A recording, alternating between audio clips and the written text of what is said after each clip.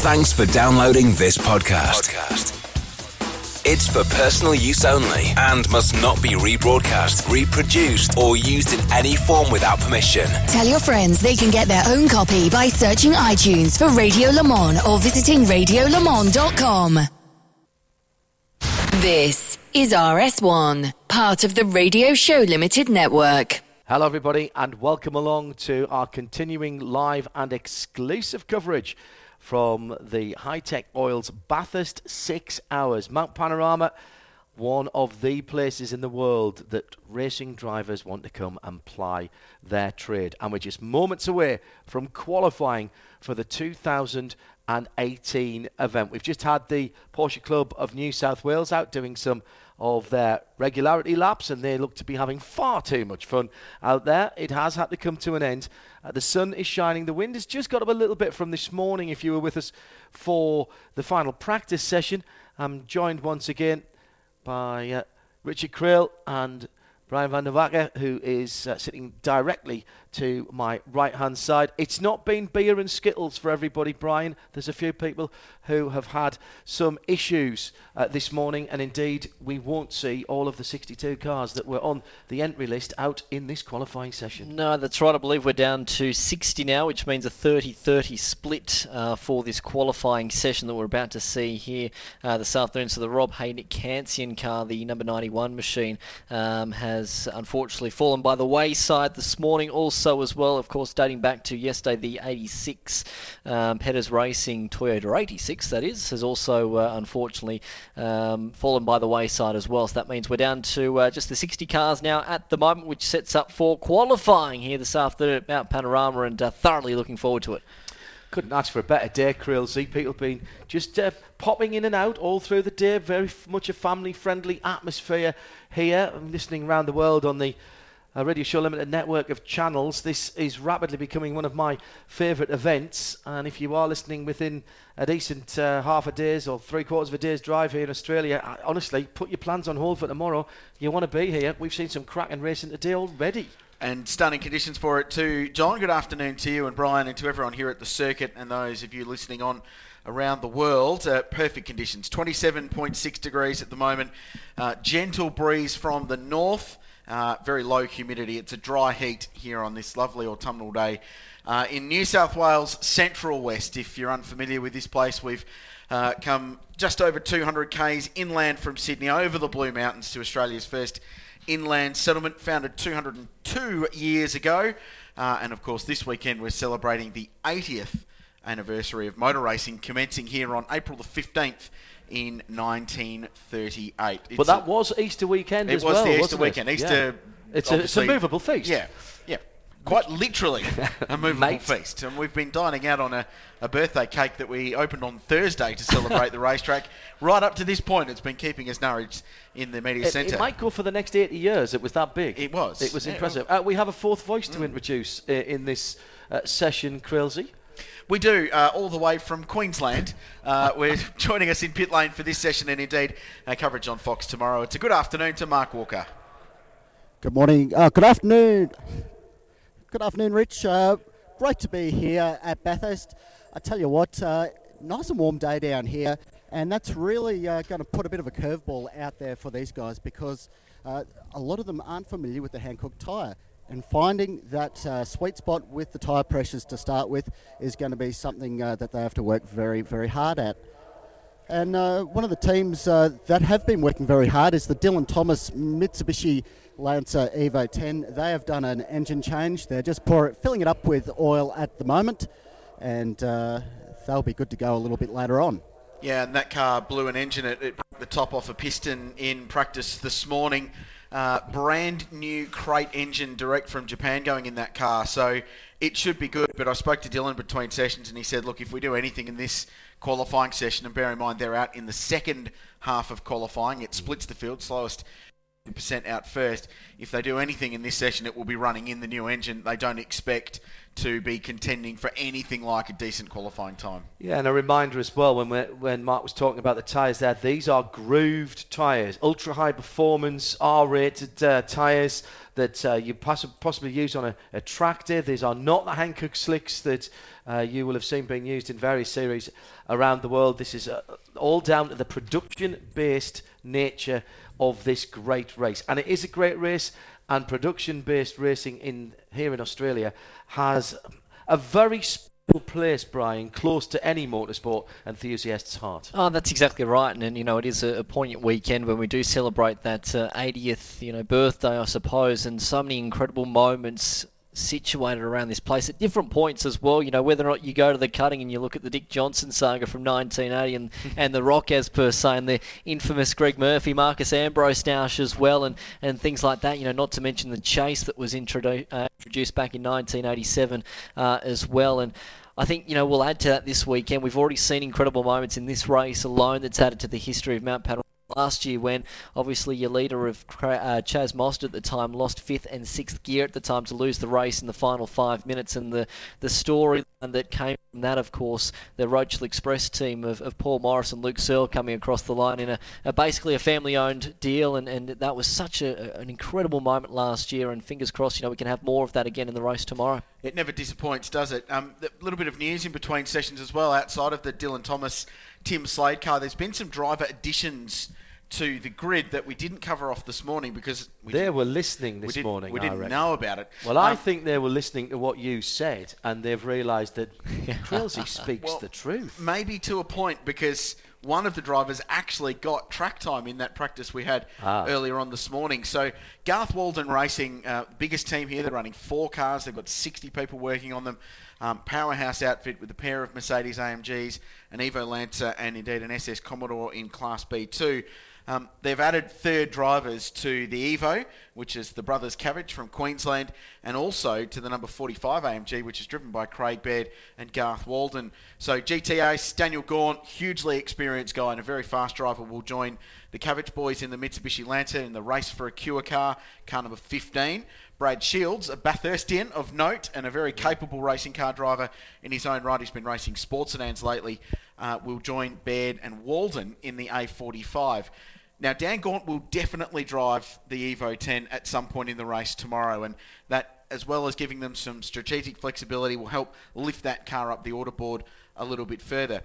Brad Shields is on what you could probably term hot standby. They're not quite sure yet if he'll drive. It will be on a circumstance basis if the strategy requires it, if the safety cars drop either where they want it to or where they don't want it to, they'll have Brad there. But they've changed the regulations year on year, and they don't have a minimum driver requirement time for a listed driver. So you don't have to drive. It's not mandatory. So they've put him in as a banker, just to have there in case, and a pretty handy one at that. He did 3 laps in practice earlier today, and on his 3rd lap on an old set of tyres he did a 2:29, so straight onto the money, no problems. I want to talk about comparative times in a moment, because I've had a fantastic stat tweeted through to @RSL_studio, but we should have had cars fired up in the pit lane. It's not happening at the moment. Short delay to the start of this first of 2 qualifying sessions because of an incident in the previous session. The previous session being the Porsche Club of New South Wales regularity session. I really hope someone hasn't banged up one of those lovely cars. We'll keep across that for the moment. But here's the stat that you're going to love, Krilsey. This from Nick Burchell. Says the fastest Hyundai XLs at the B6 at HR this weekend, lapping the circuit with the chase in about the same lap times that the HK Monaro 327s and XT GTs were doing in 1968 Bathurst qualifying without the chase. Yeah. What would he have a 256.5, I think, was the new lap record. Yep. Yeah.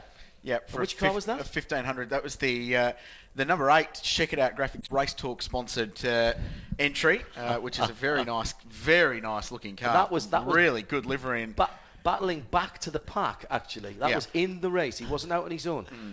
So new lap record for the XLs. Yeah, at what price? Progress. It's remarkable, isn't it, that the 1500cc pocket rocket shopping cart would do the same lap times as one of the great all-time muscle cars in Australian history. Some of the most cost-effective racing you can do anywhere in the world, I would say, as well. It's incredible. Extraordinary stuff. Still on this slight hold at the moment, whilst the incident from the last session is being dealt with. Let's just take you through the guys who were quick this morning, and possibly more importantly, Krilsey, yesterday afternoon when temperatures were more similar to what we're seeing. I mean, this morning we saw an extraordinary lap pulled out from virtually nowhere by Jordan Cox. Yeah, terrific lap by Jordan Cox. So the combined practice results, I think we take a look at this as a whole from the 3 practice sessions we've had so far. So the fastest time of the weekend to date was Berwick Linton and Tim Lay at a 2:14.11, which was the fastest ever lap set by a production car. It was set in the morning session yesterday. Perhaps more relevant to this session, they did a 2:26.59 in practice 2 in similar conditions in the afternoon, and a 26.1 this morning. Second fastest, Jordan Cox. He set that time this morning. Terrific lap, 2:25.29. And then the Sharon Rentals BMW was third on their 25.8 that they banked this morning. So very impressive stuff, Brian. Yeah, exactly right. And furthering your point as well about this 3-driver combination situation as well for this weekend. You go back to last year and our race winners. You had Luke Searle and Paul Morris both nominated for that car. Also Barry Graham, who didn't in fact drive the 6 hour itself. So that just, of course, further adds to your point. Got a couple of other interesting stats for qualifying that we'll roll into here in just a moment. The closest margin from first back to second was in 2016, just 0.2 of a second. Back in 2016, again, we had 4 cars within a second, but the key stat, no one is yet to win this race from pole position. It's extraordinary, No, you're right. isn't it? That is extraordinary. By the way, just hearing that it was the Portoc, I'm afraid it was a very lovely GT3 RS that had the issue, the 77 car in that last session. That has now been cleared, and 30 minutes have been put on the clock. Goes to prove, though, Krilsey, fast over 1 lap, not necessarily a winner in endurance. No, absolutely right. And all sorts of variables often play into these races, Mark. And you've got your... We might come back to Mark because we are just struggling and dropping out with the signal there. Or maybe get Mark just to wander out to the pit wall to grab that chat if he can. He's trying to stay in the shed. How long have you had the car out there on track? This is its first race meeting. We brought it to Challenge Bathurst last year, straight out of the workshop, and I think we've done 2 test days before getting here, but the fuel tank arrived 2 weeks ago, so Friday last week was the first run with that. Are there any, you think, at this stage? Brakes, tyres? I think both of those. Fuel as well. You know, it's quicker than the other cars, but, you know, they've all done those, 25s or whatever, but the car won't go as long as a 1M on fuel. It'll use more tyres and it'll use more brakes. So, obviously, putting in for qualifying. Yeah, Tim's going in for qualifying. See what he does. Best. Thank you. So that's Mark Walker speaking with Berwick Linton, the fastest driver, just on the very verge of our radio mic reception here in pit lane. There's all sorts of RF frequencies floating around. So You think? Yeah, just a bit. But good to hear from Berwick and raises some salient points that car will struggle compared to the BMW that they've raced for the last almost decade now with brakes and tyre wear especially. And the other thing he said to me yesterday is it's so much more thirsty than the old car. He said it just uses so much more juice. Now, just to sort of head off some Twitter questions, because I'm sure people will be asking, 2 30-minute sessions, the bottom 30 as of the time set in the last free practice, and then the top 30. So all of the 60 cars have a 30-minute session, but there's only ever 30 cars out on the track at the same time. But then those times are combined, Brian. It's not as if you're stuck in your bottom 30. You're not qualified for position 31 down over. If somebody was to put in a time quick enough for pole from the bottom 30, it would stand as pole. Yeah, that's exactly right. And it's funny how you mentioned that, because last year, in fact, we had an exact split. So once we actually combined all the times at the end of qualifying last year, we had the top 27 at the end, still happened to be the top 27 at the end of qualifying, yeah. And then from then on in. But yeah, like you mentioned, you will combine both times at the end of qualifying to give you the overall starting grid there for tomorrow. And obviously that pole time last year that we saw was a 2:25.487. You would would think in these sort of conditions, that's probably going to be within the ballpark of what we'll expect over this next hour as well. Yeah, and a few messages coming into me from pit lane just talking about this heat and that they say their cars have got improvement, but in the heat we're not sure how much it's going to improve because obviously the pace will be slower. Word from race control, there'll be another 5 minutes or so in this clean-up at the top of the mountain and then we'll be underway. But these sessions should go full length. There is a contingency in the program to get some more time, so we should be okay. If you're a team manager now, though, Krilsey, and you've got, particularly if you've got a turbocharged car, I think I'm saying to me driver, don't go bonkers. I'm just saying maybe knocking a couple of hundred revs off the rev limiter. Get the car around, get it in the field. You're not going to win.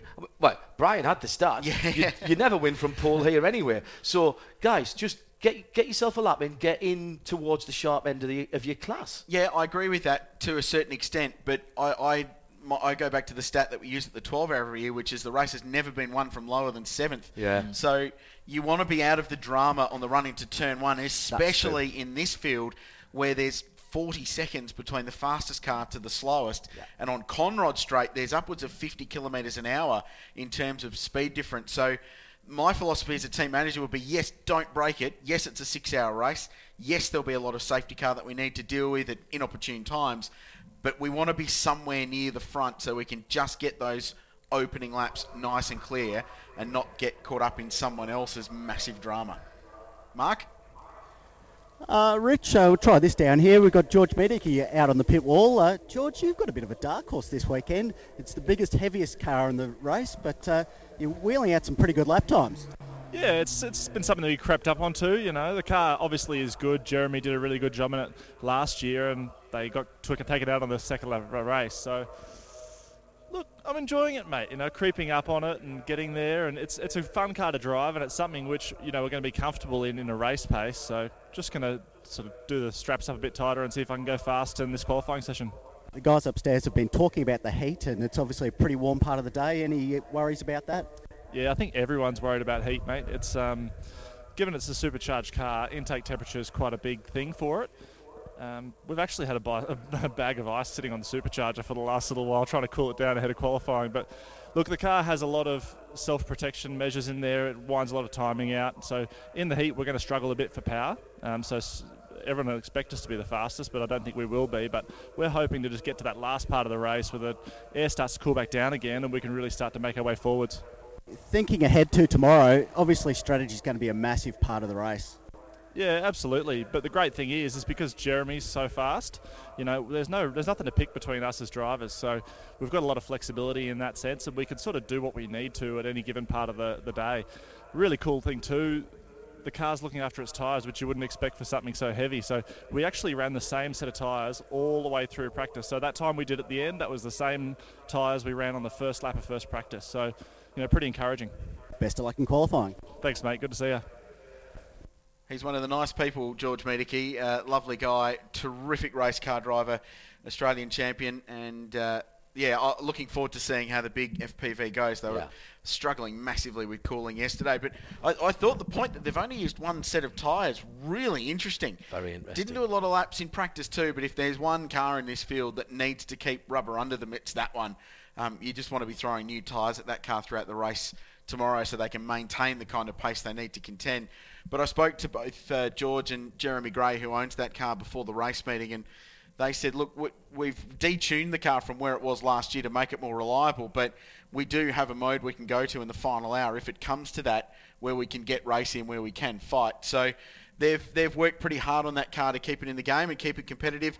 They've been floating around the bottom half of the top 10 throughout the session so far, and in fact they were 8th overall in extreme performance across the 3 practice sessions. So they're there or thereabouts, I think.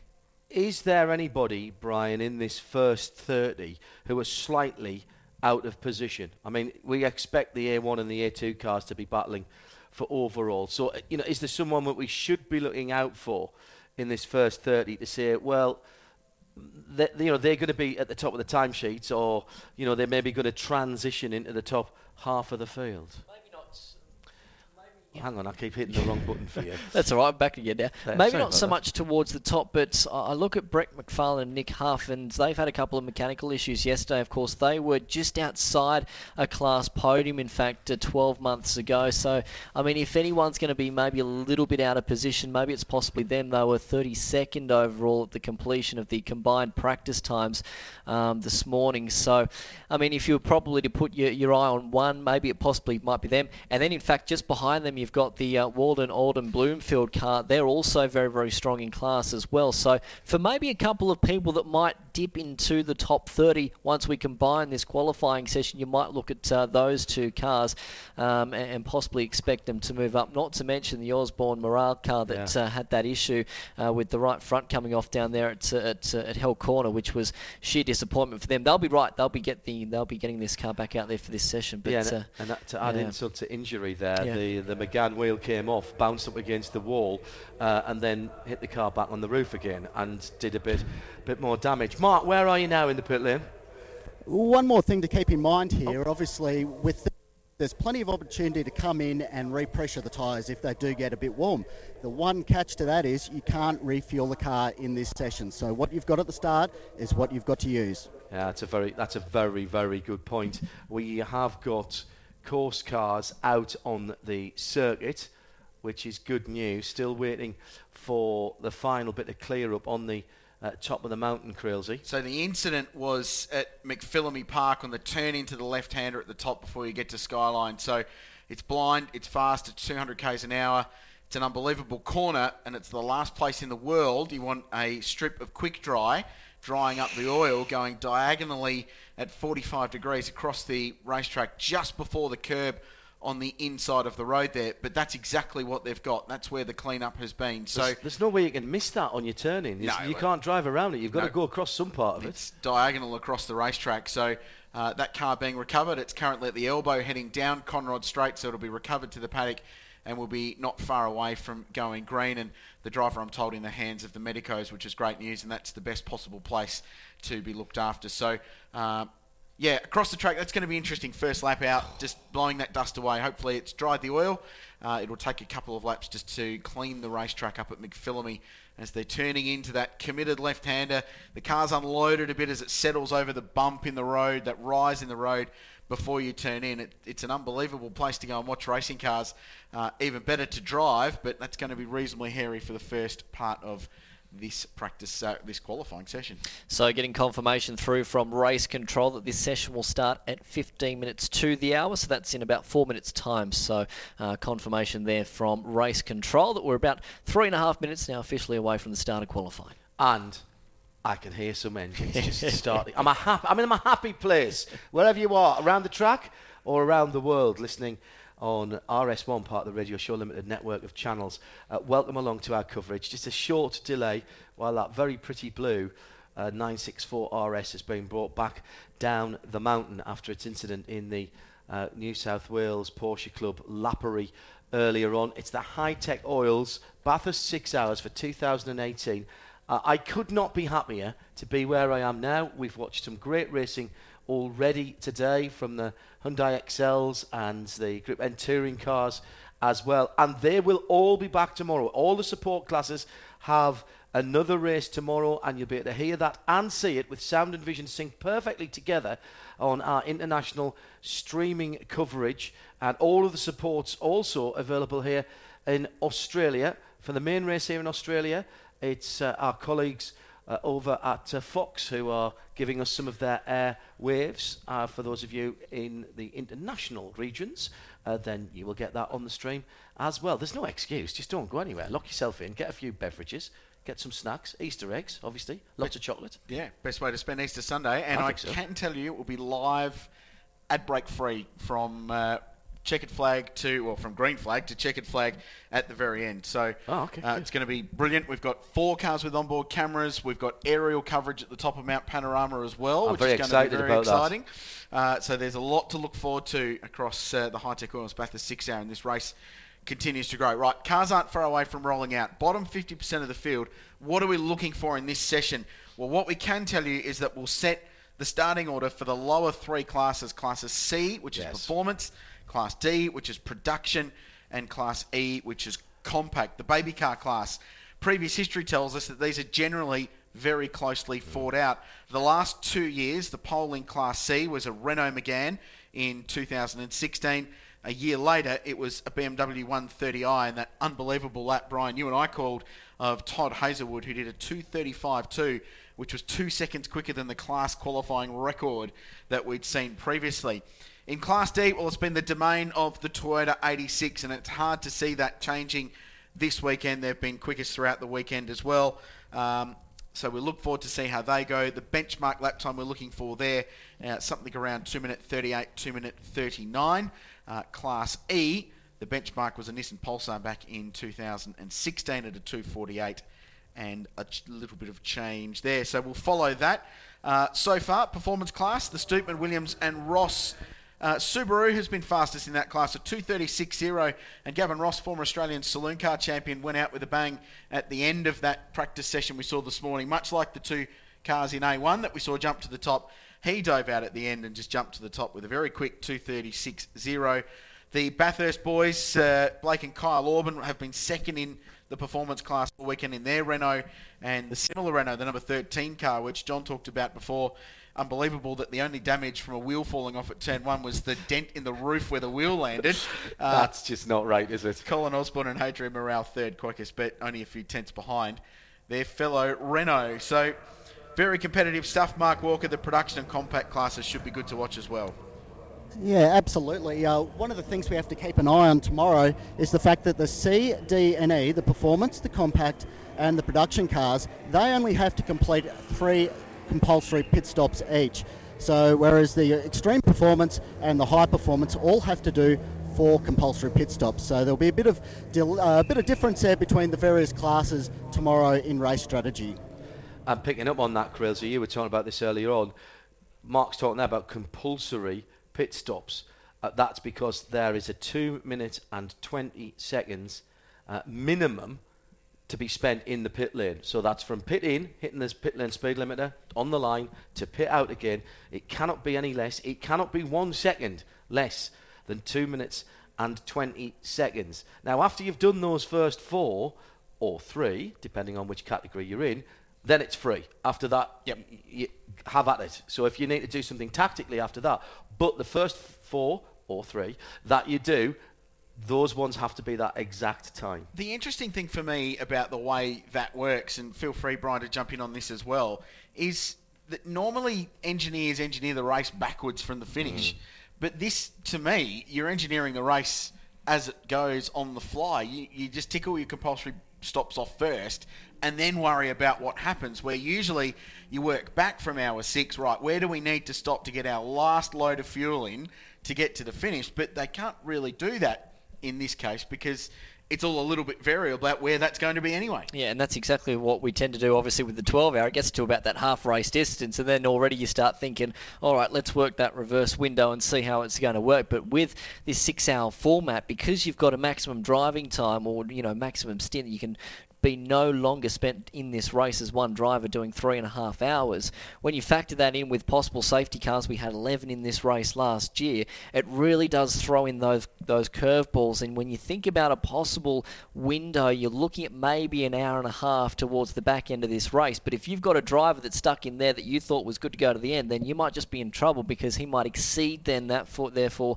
those 3 hours and 30 minutes. So it's this incredible conundrum that really, you think about it, this race, this production car race that we'll see tomorrow, it's going to be so much, I suppose, put into the strategy and the games and the workman, the craftsmanship, I suppose, in making sure that is perfect. Because really, I think this is one of the most strategic races in Australia at the moment, possibly, to try and get right. It's certainly the one with the most freedom, I suppose, and variables in how it plays out. I agree with you on that, absolutely. Mainly because we know for a fact that some cars in this field are much more thirsty than the others, and we are up and racing. And the reason John's having a conniption in the left of the commentary box is because the Honda Integra Type R had 2 wheels on the grass just before the braking marker into turn 1, forgetting completely that it's qualifying and there's no need to do that at this moment. So that was an interesting little moment. It's one of the GT86s. The 86 was sort of dawdling around in the middle of the road. The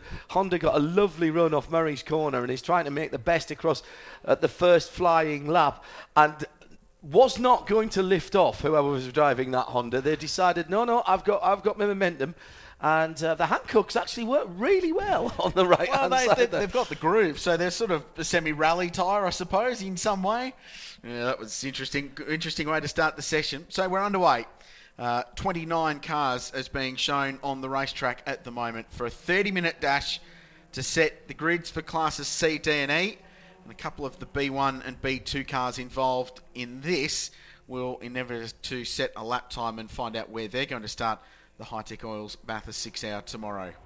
Boggles my mind, doesn't it? You've got a 6.213 kilometre piece of bitumen in front of us and they still happen to find the same bit of road going to turn number 1. But that's the idea, though, with this session, not to send cars out and hope that it's a race already, but to give themselves some space, particularly, obviously, the next session that we'll have coming up, because we'll have a lot of our Class A1 runners out there that will be, really fighting for that track position, of course. Now, the 75 machine, the Best Jets VE I Commodore... thought that wasn't coming out. Yeah, so I reckon what they've done is they've had a couple of issues, obviously, some mechanical dramas with that car, so unless they've just done an engine start, rolled it round the back of the pits and rolled it down pit lane and back to their garage in the hope to get that car out there for the next session. Yeah, they're shown as being in this session because they didn't set a representative time, so they'll be in the bottom 50. Technically, they should be probably one of the fastest cars out there. You would have thought... 3 minutes, 3 seconds. Yeah. And that was the first session they actually set a lap time in, and it wasn't a particularly representative one, but that thing's been a whole bag of trouble for them so far this weekend. Hopefully they can just qualify that car, get it right, and then go tomorrow and just circulate and try and get themselves to the finish somehow. I don't know how, but they've had just one of those terrible Bathurst weekends, haven't they? And that's the aura of this place, isn't it? And sometimes what keeps people coming back, you have one bad year and then you go back and then you want to do it again and you never want to give up, and that's the wonderful thing about Mount Panorama. So, of course, I've already clicked under 6 minutes already, so it's going through quite quickly here, and it will do throughout the course of this afternoon as well. You don't have to nominate one particular single driver either, which is also interesting to note. You can swap drivers, and I think for some people, because it depends who you talk to up and down the lane so far this weekend, there's some drivers that have got a bunch of running time, then others that have really only got a handful of laps. I think there'll be one or two people who put two drivers in this just to give a driver who hasn't had perhaps as much lappery as they want just an extra time, not necessarily to qualify, but just, Brian, to get them a few more laps around the mountain. You can never have enough laps on the mountain. That's the wonderful thing, isn't it? And sorry, Richard, I was going to say this number 13 machine back into the lane straight away after the issues with that right front, so maybe just a bit of an observation lap just to make sure that things are A-OK. I spoke to Stephen Johnson earlier today, and he said, I just didn't run practice 3. I didn't do many laps yesterday, and when I did, I wasn't really having a go. But I'm looking forward to quali so I can have a crack. But yeah, this guys with not a lot of track time so far this weekend, though. There were 850 laps completed by all cars in practice 1, 860 in practice 2, 900 this morning I saw. Wow. So everyone has actually got reasonable track time, and touch wood, the red flags so far have been very, very kind in that they've been short. Don't look at me like that. And they've looked after the cars to getting laps. Move on. There'll be another coffee on this one soon. I haven't got them in the first one yet, in fairness. He's still waiting. I'll put my hands up to that. Very thirsty. Very thirsty. First lap time bank, car number 12 goes to the top of this session. Remember, we are setting the grid for classes C, D and E and a couple of the A1 and B1 cars. The top 50% will be out next for another half an hour, and that's where the money is going to be in this session, and that's where we work out who's going to do the really, really sexy lap times. Serious question here, gentlemen. Do you pal up with somebody and try and get a bit of a tour, someone who's got a similar car, even if it's not a teammate, or similar pace car, and try and get a tour down Conrod, or do you try and find a bit of open space out there, Kelsey? Now, I'm not a racing car driver, so I don't really know, but I've worked on a lot of open wheel teams in the past and called a lot of open wheel racing. And I have seen so many teams try and orchestrate a slipstream because they know that it will get them half a second. But time and time again, all they do is get tangled up. Trip each other They up. get understeer into a corner because they're following two class, or they get balked by another car. I don't think it's worth your time or the energy and the time you lose trying to set that up. I don't think there's a point. Do your own thing. Get your own lap time. The fastest lap times at this place have been set in top 10 shootouts. When you're on your own, it's just you versus the racetrack. So I think that's the best way to go. I don't think there's enough of a margin to be gained doing it for the risks that are part of doing that. I accept what you're saying about the top 10s, as through goes the blue Nissan Pulsar, which is rapidly also becoming one of my favourites because it just looks brilliantly stock.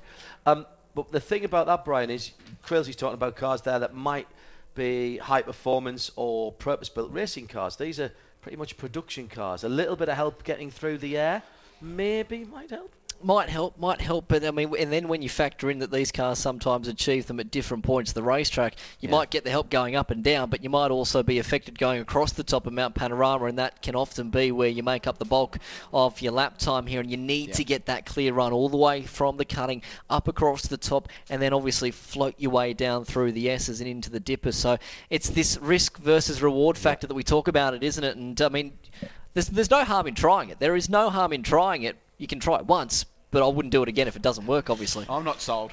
Yeah, I'm not sold. I'm not sold either. I don't know. I haven't seen enough of this race. This is my first time here, so that's why I asked the experts. 10 minutes in to the first qualifying session. The only qualifying session for this set of cars, but another 30 to come out and battle for overall pole position for the High-Tech Oils. Bathurst 6 hours for 2018 around the world on RS1, part of the Radio Show Limited network of channels.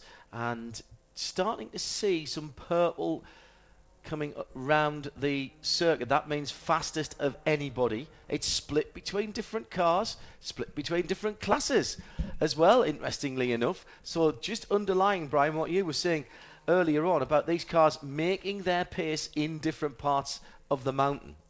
Sad to say that Best Jets VE's just come back into the lane again as well, so we're continuing to follow that story with the 75 machine, and unfortunately a couple of issues. Mark, down to you. Yeah, down here at the Best Jet Commodore, they're looking under the bonnet. There's probably more scrutineers there at the moment looking at the mess that's coming from the bottom of the engine. It's a bit of a worry when there are 3 lines of oil dry leading into your bunker, which is a sign of how their weekend has gone.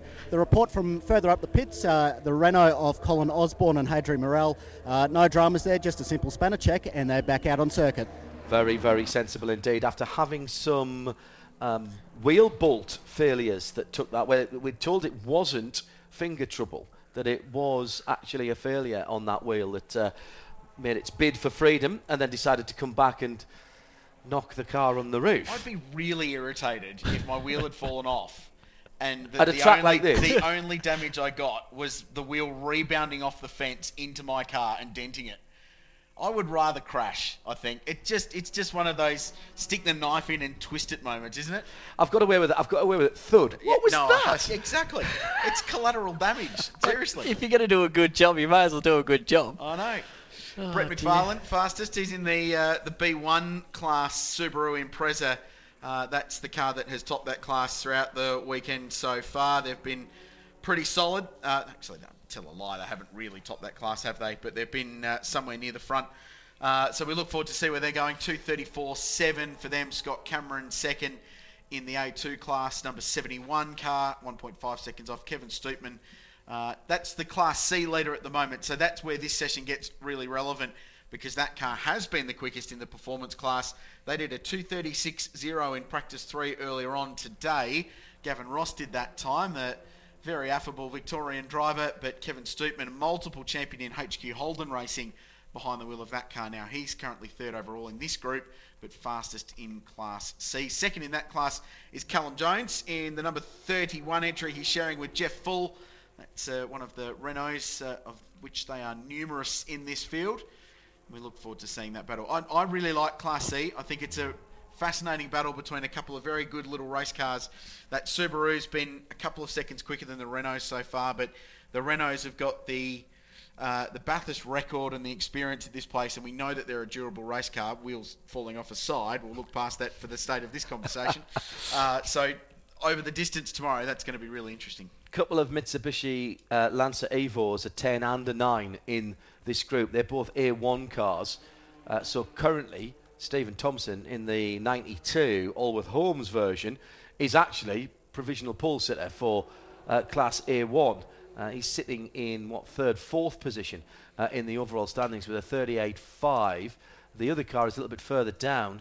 The Aaron Tebb 93 car is the Stoke Ski Australia and Voltec Motorsport car. And that is sitting down in 16th, but still second best in A1. That will change when the next set of cars come out, of course. You're not wrong. And already this session is going through quite quickly. We're almost at that half distance right now, and fastest to the second sector right now, Liam McAdam in the 97. He did a personal best to the first sector, but unfortunately it cost himself 6/10 in the final sector. He will not improve at the moment. Position 11, second in Class D. Guys, a bit of an interesting strategy play by the car right at pit exit, the Stoopman, Williams and Ross Subaru WRX. They did some tyre changes there. They're the only car that I've seen so far in this session to change tyres.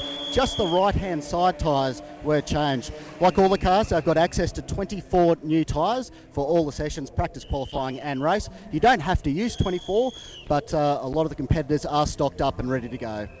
You will, and that is, use 24, that is, and the right side tyres, that's the working side that we were talking about in practice this morning. The right-hand side of the car is the loaded side across the top of Mount Panorama. It's the side that wears out quicker, cops all the abuse. So put new right-hand side tyres on, it'll make the balance of the car a whole lot better through the high-speed stuff at the top of the mountain. We're just getting word through that car 21 has been told to go to the garage and will stay in the garage. That's the other best jet, Holden Club Sport. So they're not having a banner day, are they, down there at Best Jet Racing, which is a massive shame. They're a team that races in the memory and tribute to young Luke Spalding, who was an open wheel racer here in Australia in Aussie F3. Unfortunately, passed away after a really brave battle with cancer. Luke was a terrific young guy, spent more time raising funds for kids who are also sick with cancer than he did looking after himself and going car racing. So he's a remarkable guy, and that team continues to race in his memory.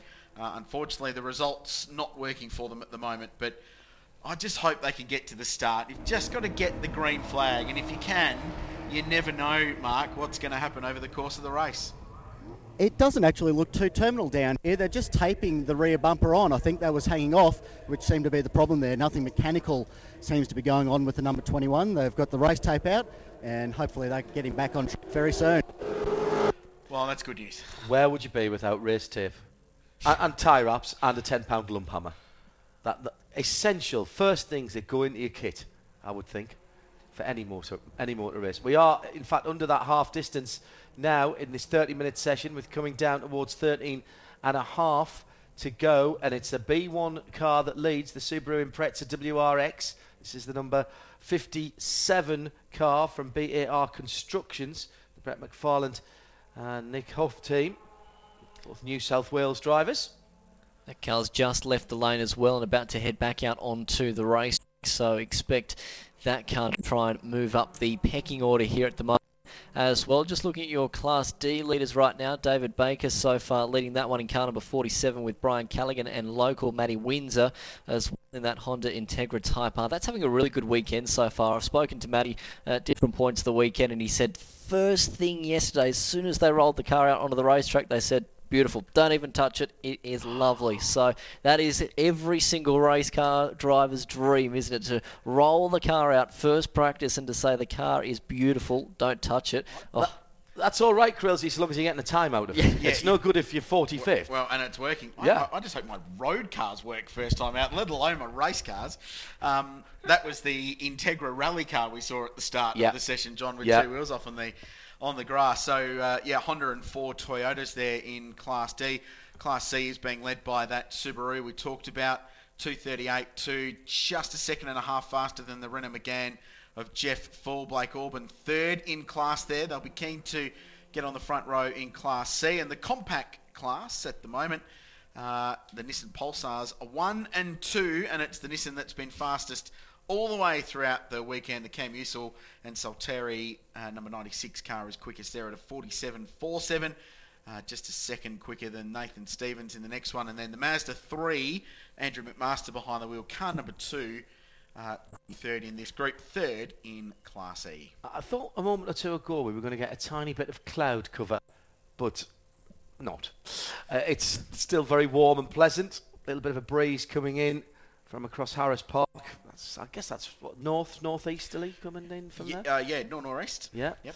And 20 k's an hour at the moment. So Really? it's a gentle breeze. That's beautiful.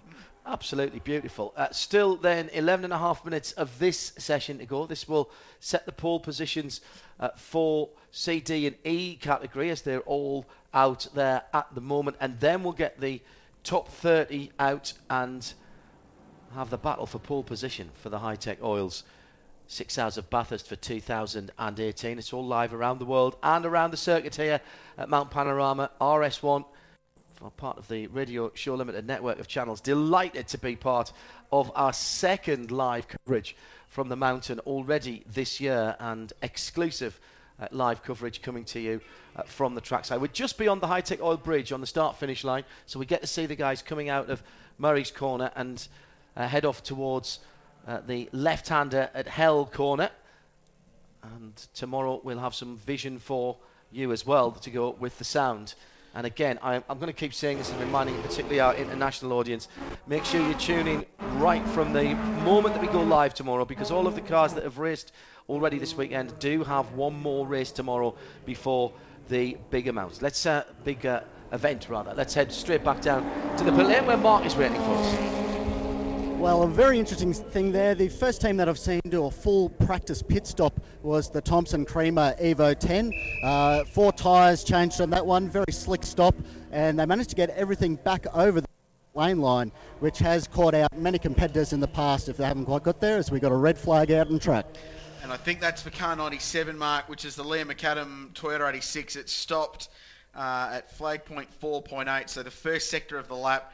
No engine, we're told, so drivers out of the car okay, but it is stranded. I've been getting messages about car 24, that's the Garth Walden Racing Holden Commodore. Brian Walden, Garth's dad, behind the wheel with Richard Bloomfield and Michael Auld in that car. They've won their class twice, so they're the only team to have gone back-to-back in the 6 hours so far. They had some dramas where they stopped in pit lane, asked a marshal if the car was on fire, told it wasn't, and continued to drive on. Safety first, I think, isn't it? Excuse me, sir. Am I on fire? Yeah. No, on you go, son. So That's fantastic. So red flag for the first time in this first 30-minute qualifying session. I'll defer to my colleagues on my right here for this answer from Ben Nothling, who's tweeted in at RSL_studio. He says, pains me to ask this question about my friends, but do the best jets 75 and 21 risk a DNQ based on this session? There is 130% rule, gents, but I suppose you could plead your case with force majeure. Yeah, you'd have to go to the stewards and prove that the car has been at some point capable of racing at within that 130% rule, which for one of those two cars will be no problems. The 75, which I think's done 2 full laps in the entire weekend, might be in a bit more of strife with that. And in fairness, the reason it's only done a couple of laps, Brian, is because it's been so smoky that they've kept... In fact, there is the 21 coming past us now and hasn't come into the pit lane for the red flag, but that wasn't at racing speed either. In fact, both of the cars have passed us, one in the pit lane, the 75, one without. No, the point I'm trying to make there, Brian, is that the 75 car has been coming back into the pits because it's been so smoky. Yeah, that's exactly right. And I believe prior to this, I think there was possibly an oil line that they were having issues with or something like that, and it's actually found the same problem twice. So they've been trying to rectify the same issue so far for this weekend. Incidentally, the 21 machine's done a 237.696, and that was in practice 3 this morning. That was 13 and a half seconds, in fact, away from the quickest time in that session, or in fact from practice session number 1, I should say, with the Beric Linton Tim Lay car. So you would probably say that would squeak into the 130% rule. It's just a matter of course, they will have to go up to the officials and try and prove that as well. Well, and in fairness, that 21 car, as we were hearing from Mark Walker, just a loose bumper that was getting some remedial attention. Don't forget, if you are tweeting us at RSL_studio or at any of the hashtags or any of the URLs for the event, please do use the hashtag B6HR, and then we can track back.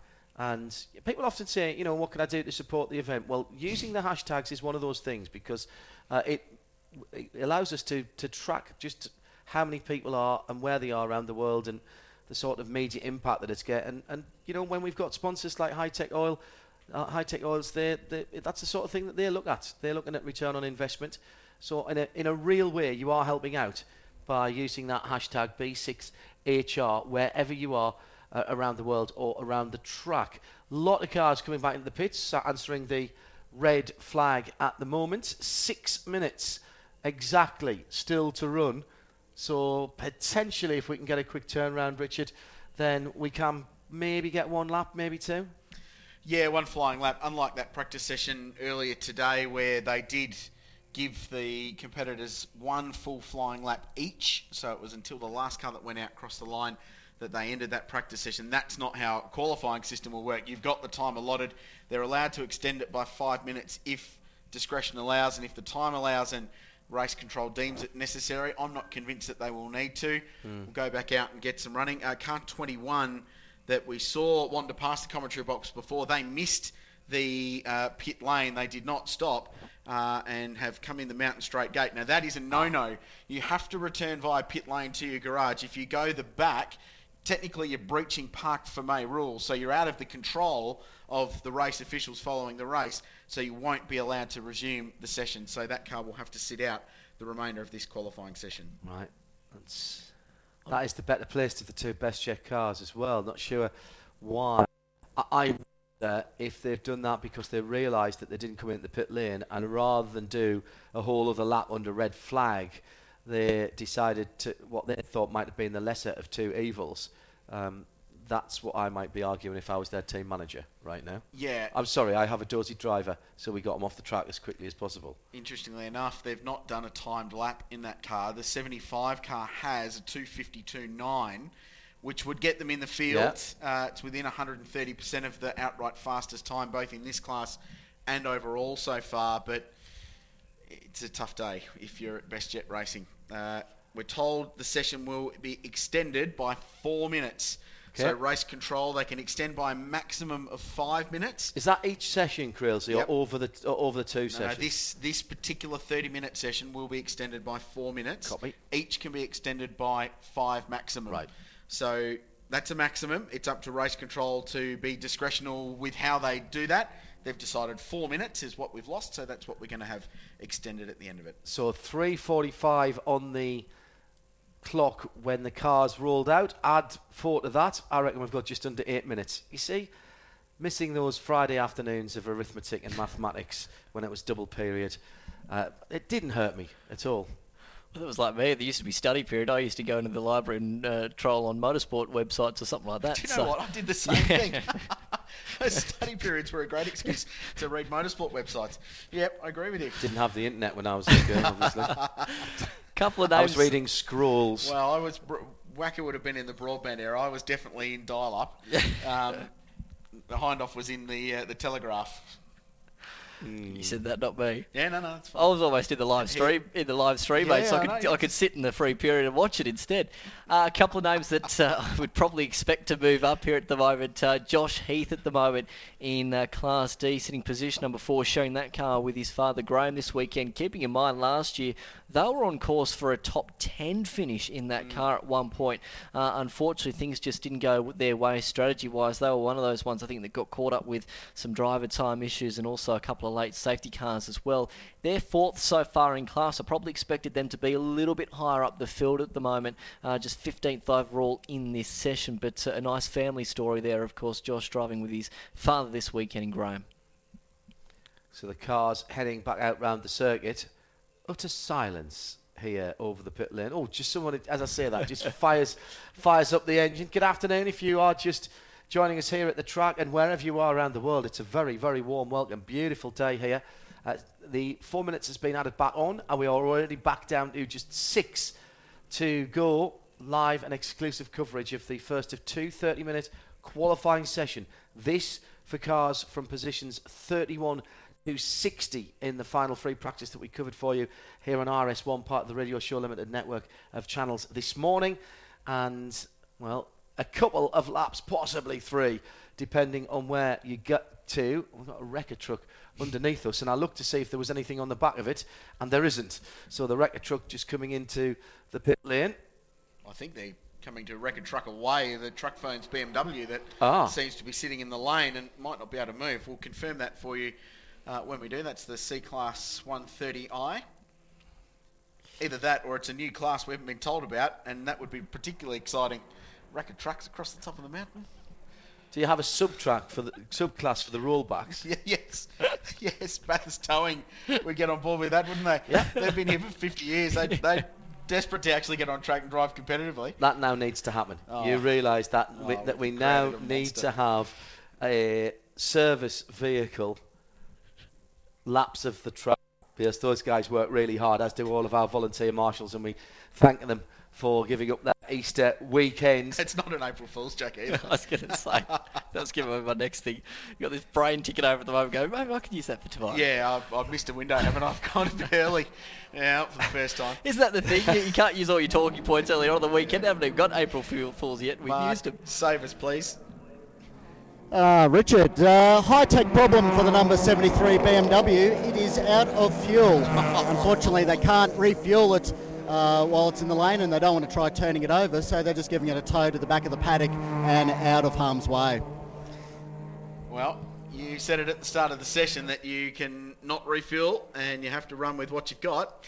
They've run with what they've got, and they've used it all, running out of fuel in qualifying.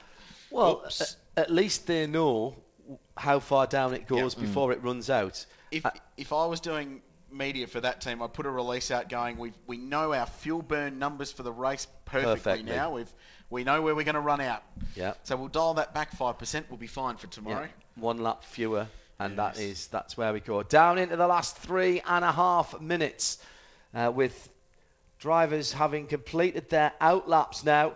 This is the time. If you've got speed, no sense in leaving it in the pit lane. Put it out there on Mount Panorama and see if you can advance your position. Still the number 57 car holding the best time, the BAR Construction Subaru Impreza WRX, and that leads B1. A2 next up is the 71 Wounded Heroes Racing Machine. That is the car that's painted up like an old World War II aircraft in camouflage colours. You probably can't see it, actually. You will tomorrow, but I see what you did. Yeah, that's it's a thing. It's all right. It took me a while as well. See what I've got to work with. In all seriousness, it is a great campaign looking after our wounded and returning veterans from our armed forces, and they've been raising awareness and cash for those for some time. So, with all the jokes about their camouflage car, and they blend into the field very nicely. Good. Yep. So. Yeah. That truck phone's BMW I talked about, fourth in Class C at the moment. Brent Edwards, a saloon car racer of note here in Australia, fourth fastest in class at the moment at a 2:41.8. They haven't gone back out. But nor has Callum Jones behind the wheel of car 31. That's the Renault Megane RS265 from Osborne Motorsport. So they've stayed in pit lane, clearly content with where they're at.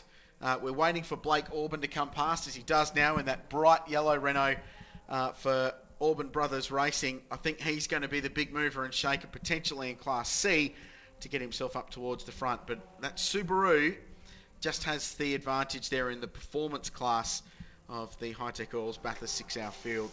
With 2:38.2 at the moment, and that's more smoke. What was that from? I think that was your car. I think that was the 69. Mark might have seen that as it went by. They're out later on. Was it? Oh, no, okay. Yeah, you're right. Mark, what do you have? Sorry, I missed that, guys. Just down here at the Subaru. Of course, for these production cars, there's no live telemetry from the cars back to the pits. But the number 57 have seemingly overcome that by Facebook live streaming from the inside of the car. Now that I like a lot. So the driver's got a camera fitted in the car or a phone, and he's filming live. And so the live telemetry is basically the race engineer looking over his shoulder at the dials.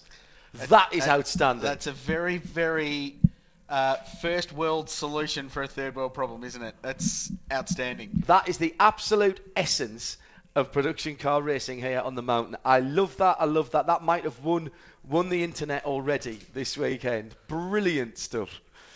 What a cool story. Yeah, that's nice. Nice pick up there, Mark, down there in the pits with that one. That was very nicely done. Just watching some times at the moment. Stephen Thompson at the moment, car number 92, fastest to the first sector, personal best to the second sector. His delta time right now to sector 2 is 1.3 seconds. Don't know if it might be good enough to beat Brett McFarlane, but possibly move up here at the moment. Of course, there's a Class A1 car, not where they want to be so far this weekend. No. I think that was Murray Kent, by the way, who was going through in the 75 best jet car that was smoking. Again, number of people, including Scott Fitzsimmons. Hello, Scott. Nice to have you on Twitter again, at RSL_studio. And he's used the hashtag B6HR as well. Lachlan Hines says, live telemetry like that is excellent, but I am happy to ride along and watch the dials and phone it in if necessary. And the checkered flag is out on this session. Stephen Thompson across the line in car number 92. Very good lap right at the end there with 2:33.2 in his Mitsubishi Lancer. That is an A1 car though, of course. So they're going to slot in somewhere near the bottom half of the top group of cars in classes A and B in this race. Kevin Stoopman still quickest in Class C, and that's what we're looking at. But the flag is out, the first half of qualifying. So what's interesting about that time for the Mitsubishi, that was one of the two cars we highlighted earlier on, the 92 and the 93 car being A1 machines. Fast in the first sector, so i.e. up the hill. All right in the second sector, the twisty bit, but not as quick as the McFarlane 57 car. And then fast on the fast run back down again. And you might have thought that the four-wheel drive car would have been a little bit more balanced in the middle, Brian, and been able to purple up right the way through those three sectors. Well, that was interesting, wasn't it? Because I said he might not go ahead and beat Brett McFarlane. He's just done that by 0.8 of a second. So he's had a mega final sector and has really punched in a beautiful lap time there. So a 2:33.234, good enough, of course, to top the session here at the moment this afternoon. Now, if you go back towards what we saw a little bit earlier on in the combined times, a 2:33.2 would put you 27th overall. So once you combine all the practice results we've had so far this weekend, that's where that car would slot in. Obviously, completely different track conditions at the moment, so you would probably expect that might even bump into the top half of the field as well. Still got a few cars to come round and take the checkered flag, which is being waved with some gusto. Through comes the Suzuki Swift, the 55 car, and the Hyundai Getz is right in behind it as well, and then one of the little Toyotas too. So a few of the Class E cars actually circulating together there, and the Swift did improve that time around. Fourth now for Michael Hopp in that 55 car with a 3:03.0. So Class C, topped by Kevin Stoopman in the Subaru. Callum Jones second, Blake Orban third. So did get to third right at the end of that. Brent Edwards fourth in the BMW and Dan Sudgeon next.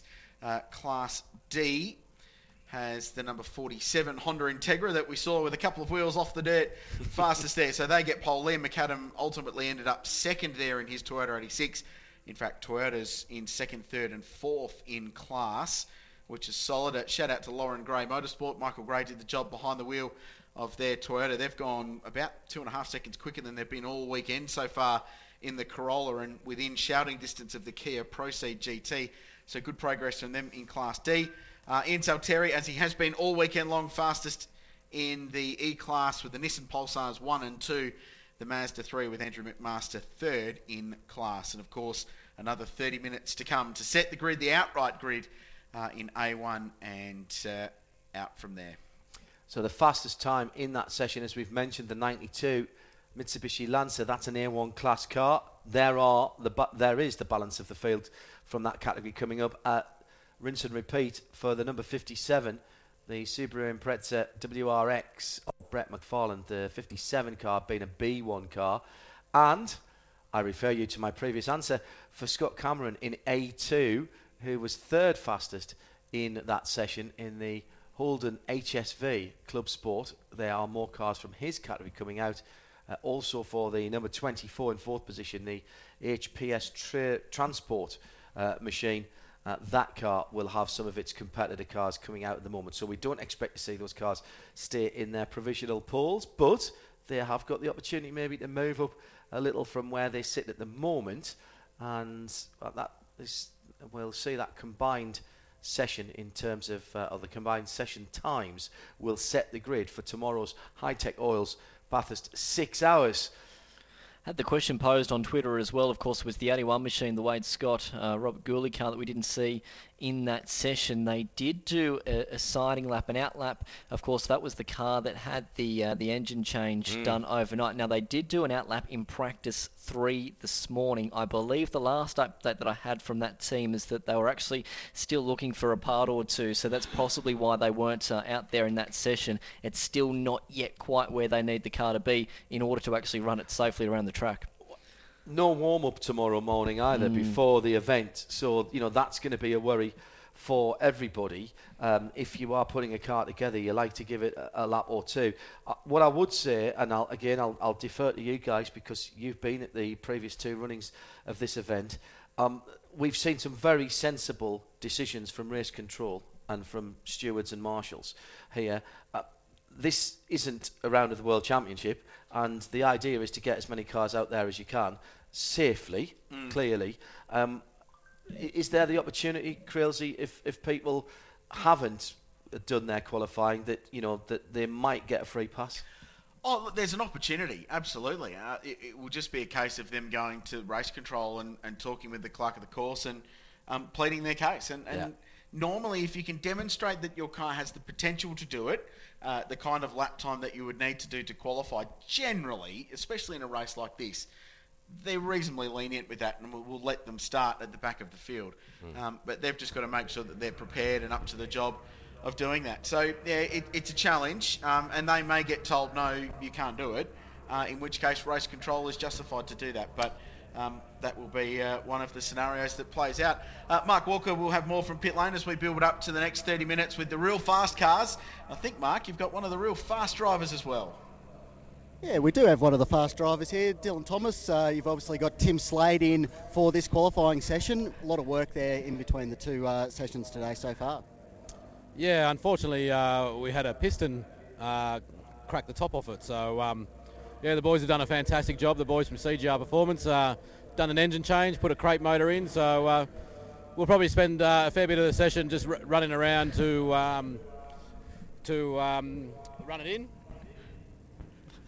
Just getting told to move off pit lane while doing the interview, folks, by the way. It's nothing like live radio.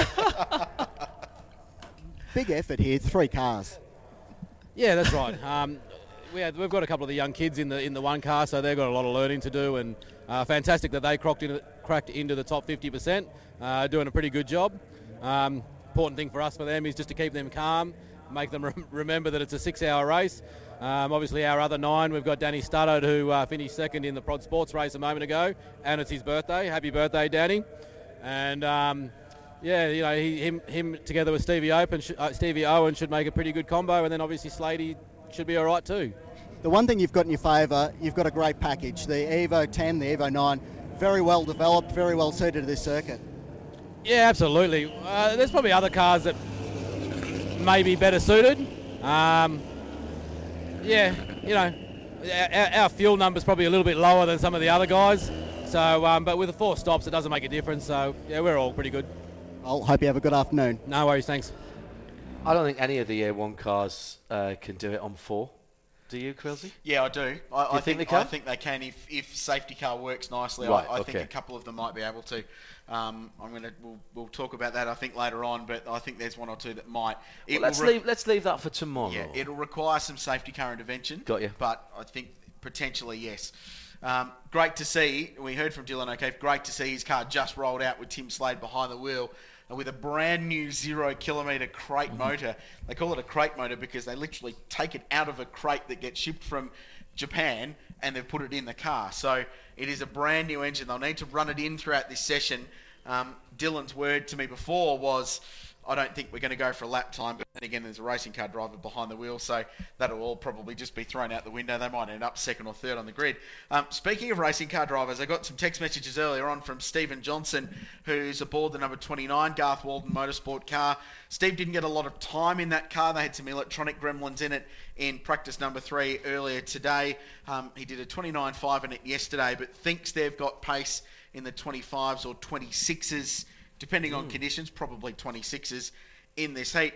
Stevie, though, has one of those racing car driver problems in that he's actually injured, but he hasn't been injured from going car racing or anything like that. These racing car drivers, Queensland-based ones especially, love to get out on the water. Stevie went wakeboarding last weekend and might have come a cropper and tore some abdominal muscles on his chest. So he's a bit ginger and a bit sore walking around the paddock. He says, when I'm driving, it's okay. Fast driver changes, not brilliant, but he'll battle through. So watch out for Stephen Johnson in the AMG. I tell you, you live the life as a racing car driver. On the you edge, put yourself in peril when you're doing these extreme sports like wakeboarding. What's that old thing? If you're not living on the edge, you're taking up too much space. I don't know if wakeboarding's on the edge. Probably shouldn't have crashed, if we're honest. Any extreme sport as a racing driver, when you're a pro, listen. Don't forget, we've had Formula One drivers and IndyCar drivers and World Endurance Champion drivers who have injured themselves playing tennis. I've not seen tennis played on motocross bikes commas, before. Though, didn't you? Yes, I did. Yeah. Did you hear that? Yeah, I didn't even have to do the visual for you there. Amazing. At least one of those I know was playing tennis on a motocross bike, which he wasn't supposed to be doing. But Full move on from that. To Steve, he did actually own up to that on his Instagram Yeah, account. very good. A photo of him about to get a very large needle in hospital. So, he's racing with an injury, but he'll be all right. Great racing car driver, great guy, and looking forward to seeing how the AMGs go. Right, we're out now. The fast cars are on the racetrack. The serious business begins to set the grid for the High-Tech Oils Bathurst 6 Hour, at least the first 30 cars of it. And behind the wheel of car number 7, the Mitsubishi Lancer Evo, is Jordan Cox. He was unbelievable this morning, brilliantly timed, 1 lap run in the Evo, new tyres on, away it went, and the second fastest lap of the weekend so far. Mired in a big group of traffic with the 15 Race for Cure breast cancer trials car right ahead of him at the moment as he's heading up through the cut. In fact, he's just gone through the cutting and now coming over the top of the mountain. And I'm not sure that's where he really wanted to be, because he did that quick lap this morning, Brian, in pretty much clear air, found some space, absolutely hit his marks, and what a lap that was. One and done. Thank you and good night. Yeah, that's exactly right. Right at the death knock of the session, wasn't it? So he's going to be hoping to continue that on already. Look at Grant Sharon to that first timing beacon, 58.735. Quick going up, obviously. And going hard early, and I think that's going to be critical because in these hot conditions, you're going to wear your tyres out pretty quick. They're going to overheat. The cars are going to cook quickly. So you're going to bang your time in early as you can at least. And now Garth Walden, fastest across the top, beaten by Jordan Cox in the Evo. So the times are going to be quick straight out of the box. There's some great driving talent out there at the moment. Stephen Johnson, we mentioned.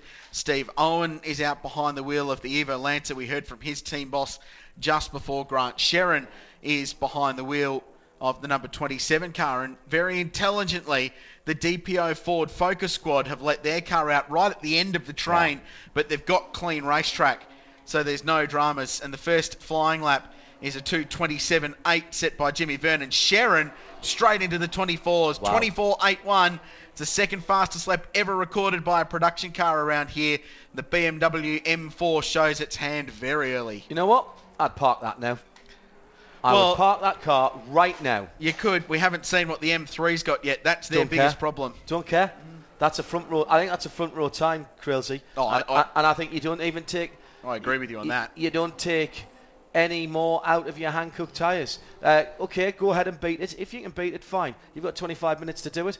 I'm going to park the car and polish it now. Thanks very much. I agree that's a front row time, definitely. But I'm pretty certain they want to go and have a run at pole. So they'll need to wait and see what happens when the very fast car dealer from Orange, Timothy Lay, jumps into that rocket ship of an M3, and we see how fast it goes.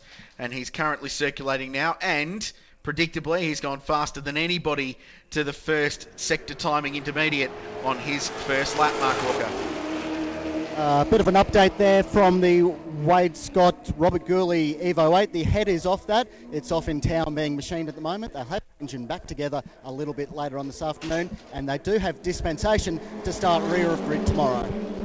Thank you very much for that, Marky. Update, of course, on that number 81 machine. So 57.5 to the first sector at the moment for Tim Lay. Also, Chaz Mostert lighting up the timing beacon at the moment to the second sector, a 38.3. He's up by just over a second, in fact, on his Delta. So that's going to be an impressive lap time here from Chaz Mostert as well. Grant Sharon backed off a little bit through that first sector. Not quite a session best, but I'm still watching. If you compare that 57.5 at the moment for our man Tim Lay, it's going to be somewhere towards the front, and it's going to be interesting to see what he can do. Mostert's thing was 3 seconds slower in the first split. Now, I'm not sure if he was balked, but he was 3 seconds slower than Steve Owen. So he's fighting with one arm tied behind his back at the moment. Johnson to third, 2:27.4, good lap. Steve Owen to fourth at a 27.9. Across the line goes Mostert. He does a 2:26.63. Very good lap in the Ford Focus. That's third for the former Bathurst 1000 champion. By, top of the timing screens. Yeah, 2:22.9. There you go. Just moves the goalposts into a different postcode. That's comfortably the quickest lap we've ever seen around here. That's 3 seconds faster than pole position 12 months ago. There's all kinds of statistical records. Now I agree you park it, John. Right. Now I agree you drive that into the garage. Okay, so one... You don't beat that. No, that's... I think the two BMWs at the front of the field... I mean, that's 2 seconds between first and second. Does Grant Sharon stay out? I'm not sure what you gain. You know, even if you get bumped down onto row 2... it was Tim Lee, by the way, who did that time in the 23 car. Jordan Cox in third in the Lancer. That's the number 7 car. So 39.7 from the cutting to the elbow for that pole position, provisional pole position lap. Chaz Mostert did it in 38.3. Chaz was 1.5 seconds faster across the top of the mountain, but his lap time was 3.7 seconds slower overall. So that BMW hauls the mail going up the hill, and then it collects all of the mail and spits it out of the mailbox going down Conrod. That's extraordinary kind of lap time. In the other classes, best of the A2s, the Carl Begg number 90. That's the Shot Calder refrigeration car. And that is sitting down... Actually, I took me eye off the screen there. I really shouldn't have done that. That is sitting in 8th position. And it's the fastest thing down Conrod, that car too, 265.9 k's an hour. Actually, on that, C63. I was collating some top speeds earlier on today. That car is the fastest of the weekend so far, 270.9 k's an hour, 6 k's an hour quicker than the M4 down Conrod, 7 k's an hour faster than the FPV Falcon, and a full 10 kilometres an hour quicker than Tim Lay and the BMW, though Tim's found some straight line speed in this session and has gone a little bit faster. So the AMG, the German Performance, is certainly the fastest thing here down Conrod Straight. I think it's an Executive Express. Executive, it's a Learjet, that thing. That is very nice, very nice. So Tim Lay, we expect him back into pit lane shortly. No, he's going to continue on. Why not? Continue to circulate. Now they've got an opportunity just to learn about this car. So what he's done, he did his fastest lap, 2:22.9. His second lap was a 24.4, which still would have put him on pole, and he lost 2 seconds in the last sector. Yeah, he was stuck up behind some traffic as he came through there. There goes the Focus. Now, did the Focus improve? In 5th position at the moment for Chaz Mostert. As Garth Walden's gone back out in the AMG A45, the number 45 car, which sits in 4th. So A1 cars now, first down to 8th position by my reckoning, Brian. Just watching, of course, Grant Sharon, they've backed off on this lap, so whether or not they are going to decide to take that option, as here it comes into the lane now, and possibly park it as well and call it a day, and obviously save the equipment possibly for tomorrow, because they were the headline act, weren't they, 12 months ago? Very, very quick in qualifying, had never driven this car in race spec before, and unfortunately just a couple of minutes into the race last year it was game over, so where they're deciding it probably at the moment just to park it for now. Whether or not they'll park it for the remaining 19 minutes, we'll have to wait and see.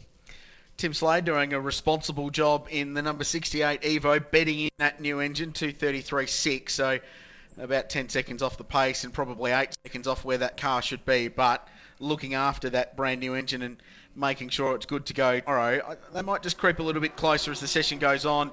If they can get in the top 15, I think they'll be reasonably content that they'll be out of all the drama heading into turn 1 and 2 and 3 and 4 and 5 on lap 1 of the High-Tech Oils Bathurst 6 Hour tomorrow. Yeah, the whole lap, in fact. Yeah, Bradley Schumacher, local man in the pit lane now in the number 53 Kelso Electricals car. That's an A1 category car, and he's done a creditable 2:34.8 in that Subaru. Yeah, the Subarus, for reasons that no one really can work out, have zero straight line speed. They had zero straight line speed last year when James Abella was driving that car, and they had zero straight line speed the year before when Adam Proctor was driving it. They don't know why. They tried everything. They took the rear wing off. They wound the boost up. It didn't change the straight line speed. For whatever reason, the Subaru doesn't go quick in a straight line. And it's a significant gap. We're talking that car doing 235 k's an hour compared to 257 for the Evo. So there's just no conceivable reason, but it just is slower. Crazy stat, isn't it? Crazy stat. Wow. Update on our man, Tim Slade. At the moment, 23rd overall, so they're continuing to bed that car in. Their best lap time, 2 minutes 33.6, and they're 23rd overall. Beric Linton in the lane now, as you would. Just go and sit, have a nice cold beverage, and wait for everybody else to finish this 30-minute session, of which there are 17 to go. I think now the fight is on for pole position in third position, and it's currently held by Jordan Cox at a 26.2. It's just a fraction in front of Garth Walden in the AMG. They're fighting over third and fourth. Chaz Moster's put another good lap in. His best is a 26.6 in the Focus, 26.9 in the number 11 car that time around. I'm not convinced, gentlemen, and perhaps this is something that Mark can find out for us. I'm not convinced that all is still quite where they want it to be with that Focus. There was a lot of fettling and fiddling going on and changing of springs earlier on. A bit of smoke we saw from that car earlier on. Now the fifth position, that's not bad, but Chaz continuing to circulate, and I think, Brian, they're looking for clues before we start the High-Tech Oils Bathurst 6 hours tomorrow. Yeah, looking for some ideas. I got clarification as to what their issues were yesterday. There was a couple of electrical gremlins apparently, but I think this session's also important for a lot of these turbo guys to understand, what this car is going to do in the extreme heat that we'll have here tomorrow as well, because obviously this session is more indicative of what we'll have tomorrow as well. So it gives a lot of these teams and drivers now a thorough understanding as the 27 now Sharon Rentals BMW goes back out onto the racetrack. It gives everyone a bit of an understanding as to possibly race setup. All right, now that we've got these qualifying times in, do we decide now, all right, let's just try and see what we've got in terms of a race car tomorrow, because we're not going to beat that 222, that's for sure. Now, did they change the driver in the 27? You can do.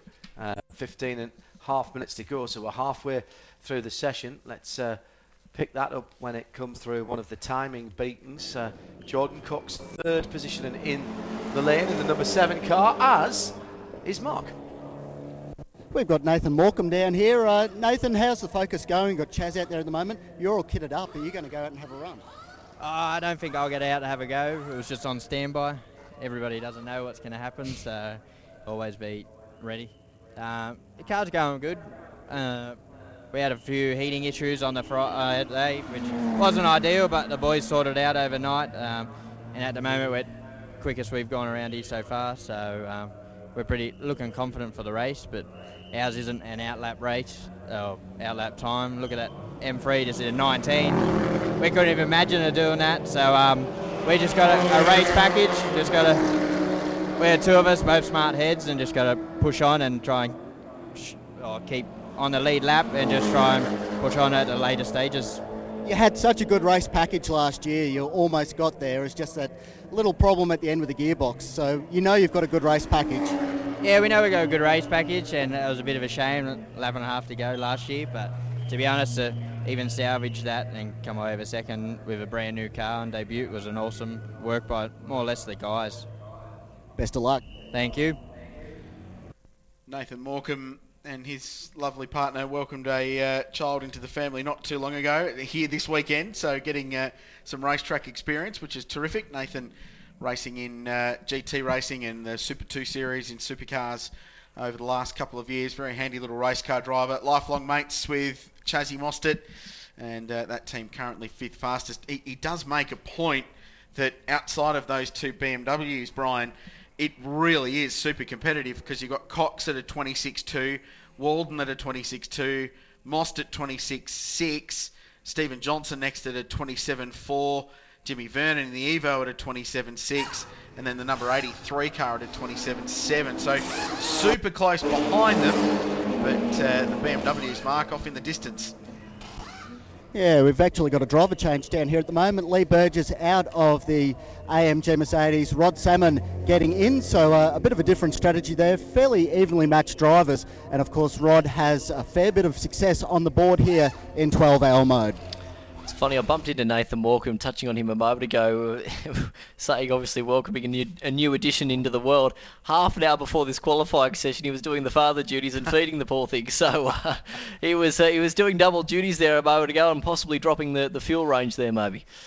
Grant Sherrin, 1 lap around, didn't even do a flyer, came straight back in the second place, number 27 BMW M4. Maybe just taking the sheen off a set of tyres or betting something in there? Yeah, that and a pit stop simulation. I would have thought they would go through the full 2-minute 20 sequence, get your timing right from pit in to pit out, get your systems check done. Let's just talk about Daniel Gaunt, the very fast Kiwi who we mentioned earlier on, has jumped into car 15 with the Cavich brothers. That's the race for a cure of breast cancer Mitsubishi Lancer Evo. And he's just gone 10th fastest, 2:28.4. It's his first drive in the car. So that's pretty decent, and he's continuing to chip away. So that car was outside the top 20 earlier on today. It's now in the 10 with the very fast Daniel Gaunt going along well. And we're inside the last dozen minutes here in terms of this final qualifying session to set pole position for tomorrow's High-Tech Oils Bathurst 6 hours, live around the circuit and around the world as part of the Radio Show Limited network of channels. We're on RS1 this Easter weekend. Thanks for taking part of your holiday weekend to be with us either here at the track or further afield. A tiny bit of cloud cover just for a moment, and it has been there for about maybe 90 seconds or 2 minutes. I don't think it's enough to tempt anybody back out, or is it? Because Jordan Cooks, I've just noticed, has got out. You know what? I reckon now is the time to get on the track. You were thinking what I was. Yep. You remember the shootout at Bathurst both last year and this. You get a little bit of cloud cover and the track goes, relief. Bang, there's some lap time for you. And we saw that in the 12-hour shootout last year, even in the 1,000. A little bit of cloud cover, it helps the cause. So Jordan Cox has gone back out in car number 7. He's third at the moment. He's done a 26.2, which is a little bit slower than he went in practice this morning. I wonder if they've just gone, all right, mate, go on.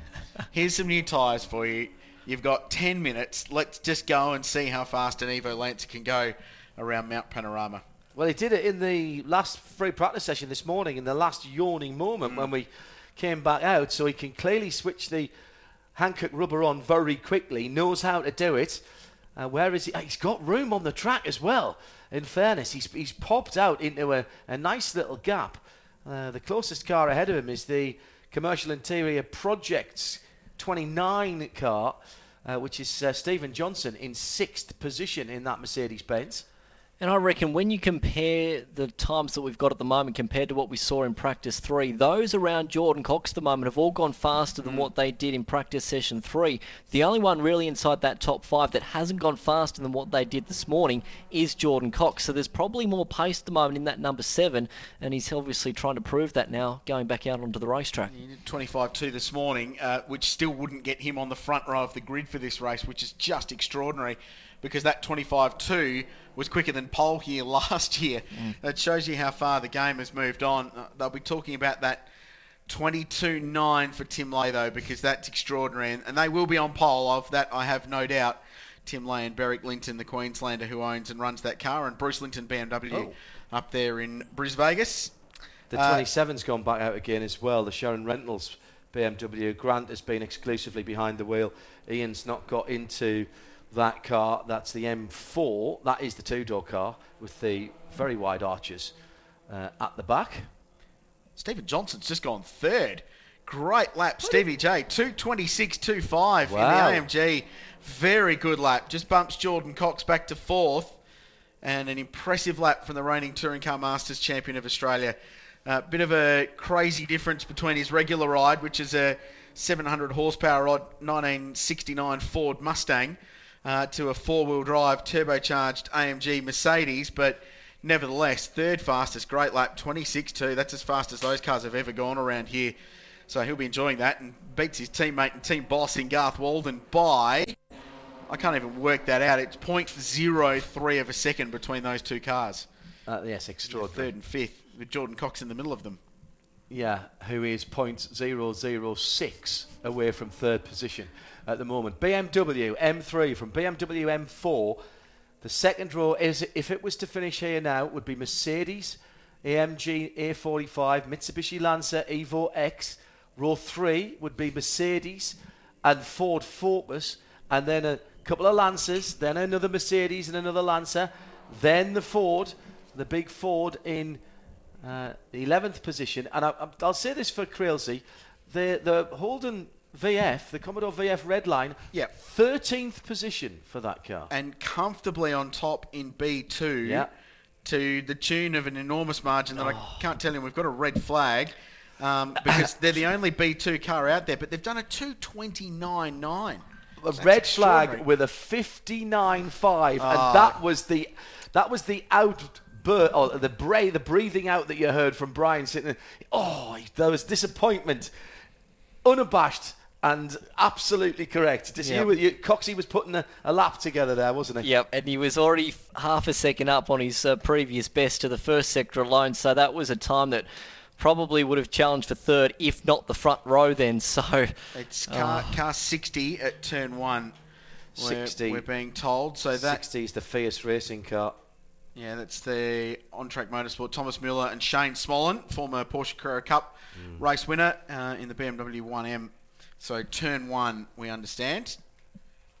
I can't see that on our timing monitor. But quite a long way around turn 1. Yeah, isn't it? Exit of Hell Corner. So it'll be from our viewpoint on the exit. So what I think's happened is he's got the exit curb there and fired the car across to that inside wall, which is why we can't see it from our CCTV monitors here. Mark Walker in the pit lane. Just had a quick word with Ian Sheeran. No real dramas there. They're just running through their program, so they're quite content with how things are there in the Sheeran Rentals entry. Yeah, you would be too at low 224, I think. Yes, 224.8. I'd be quite content, I think, around here. Well, now we've got a red flag. It does pose the philosophical question, and we 6 minutes to go and counting. Yeah, and bear in mind there is an opportunity to extend that. Whether they do or not will be up to race control. We talked about that rule. I think it was 3.18 in the regulations, where they can, the organiser can impose a balance of performance on a car if it is deemed to be too far outside the rules. I think the 1.6, yeah, I think probably right. Can't remember. I'm just making that up. I'll take your word for it. Still owe me a coffee anyway. I might have got it back. Oh, it's 3.18. Oh, yes, get well done. Here we are arguing over regs. We're cool people, yeah. I'm just zipping my anorak right up underneath my chin, and I can't quite speak like I did before. Explains a lot about my life, if I'm Likewise, honest with you. I know what you mean. Yeah, move on, Crazy. We're in the same boat. Yeah. Honestly, just move along.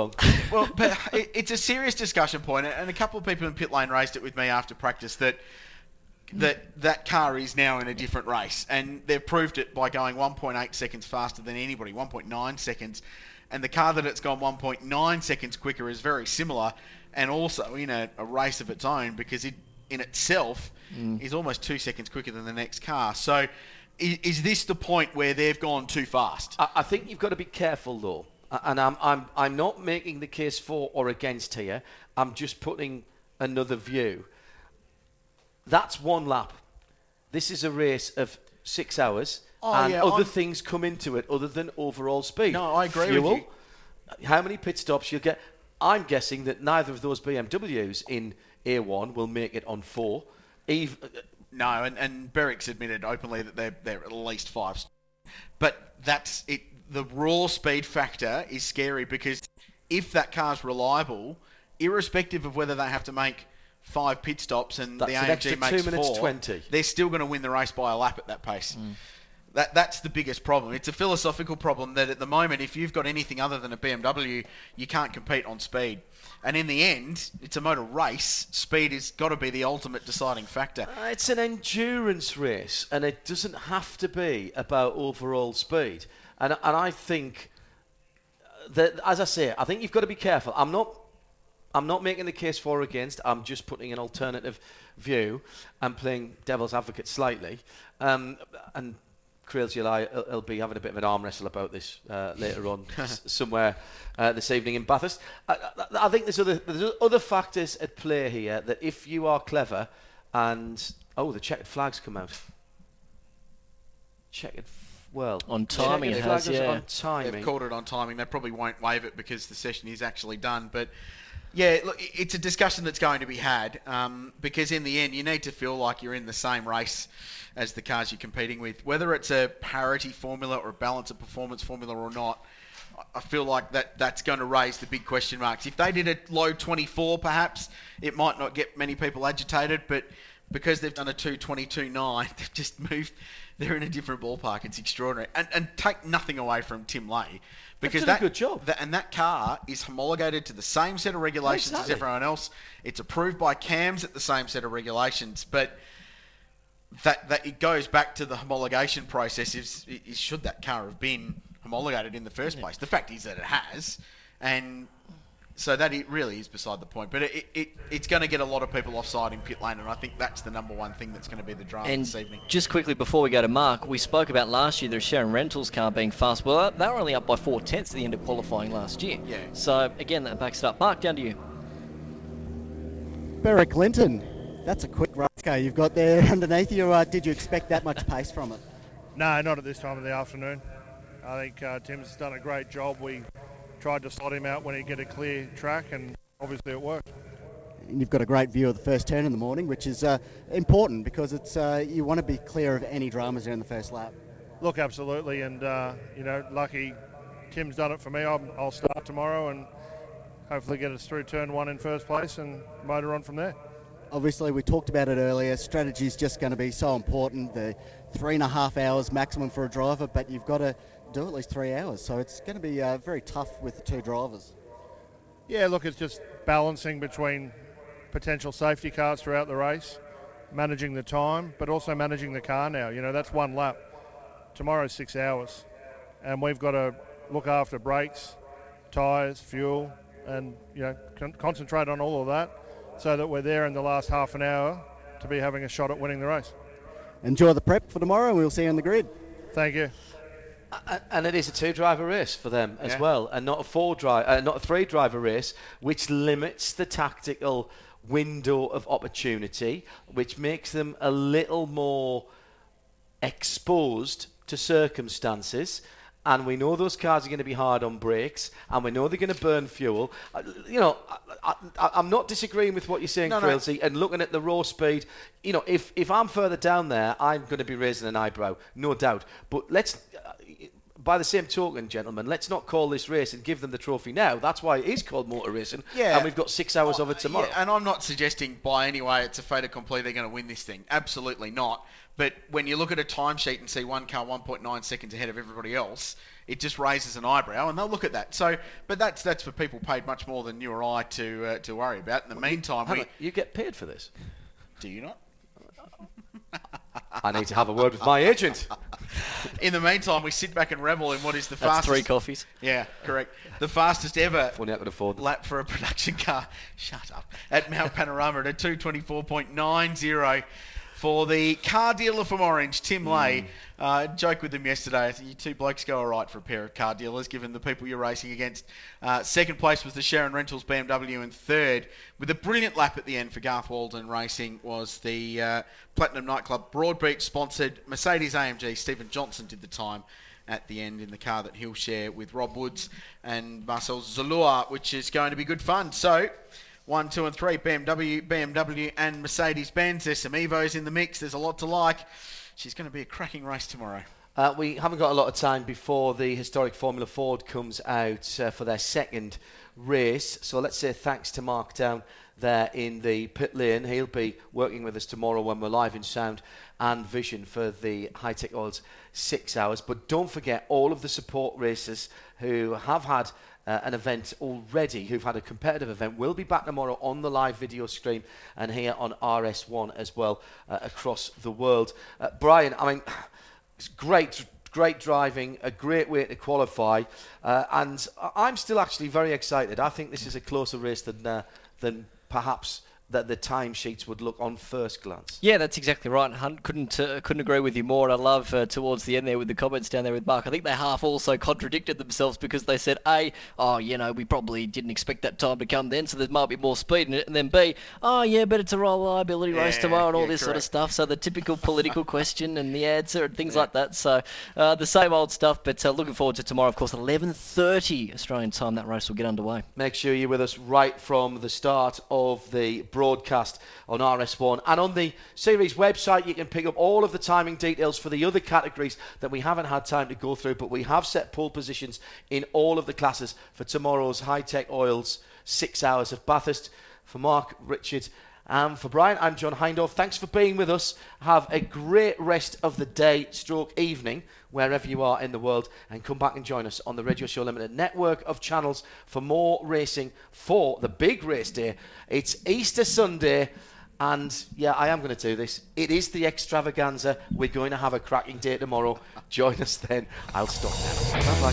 This programme is a Radio Show Limited production. Tell your friends there's more at radiolemans.com.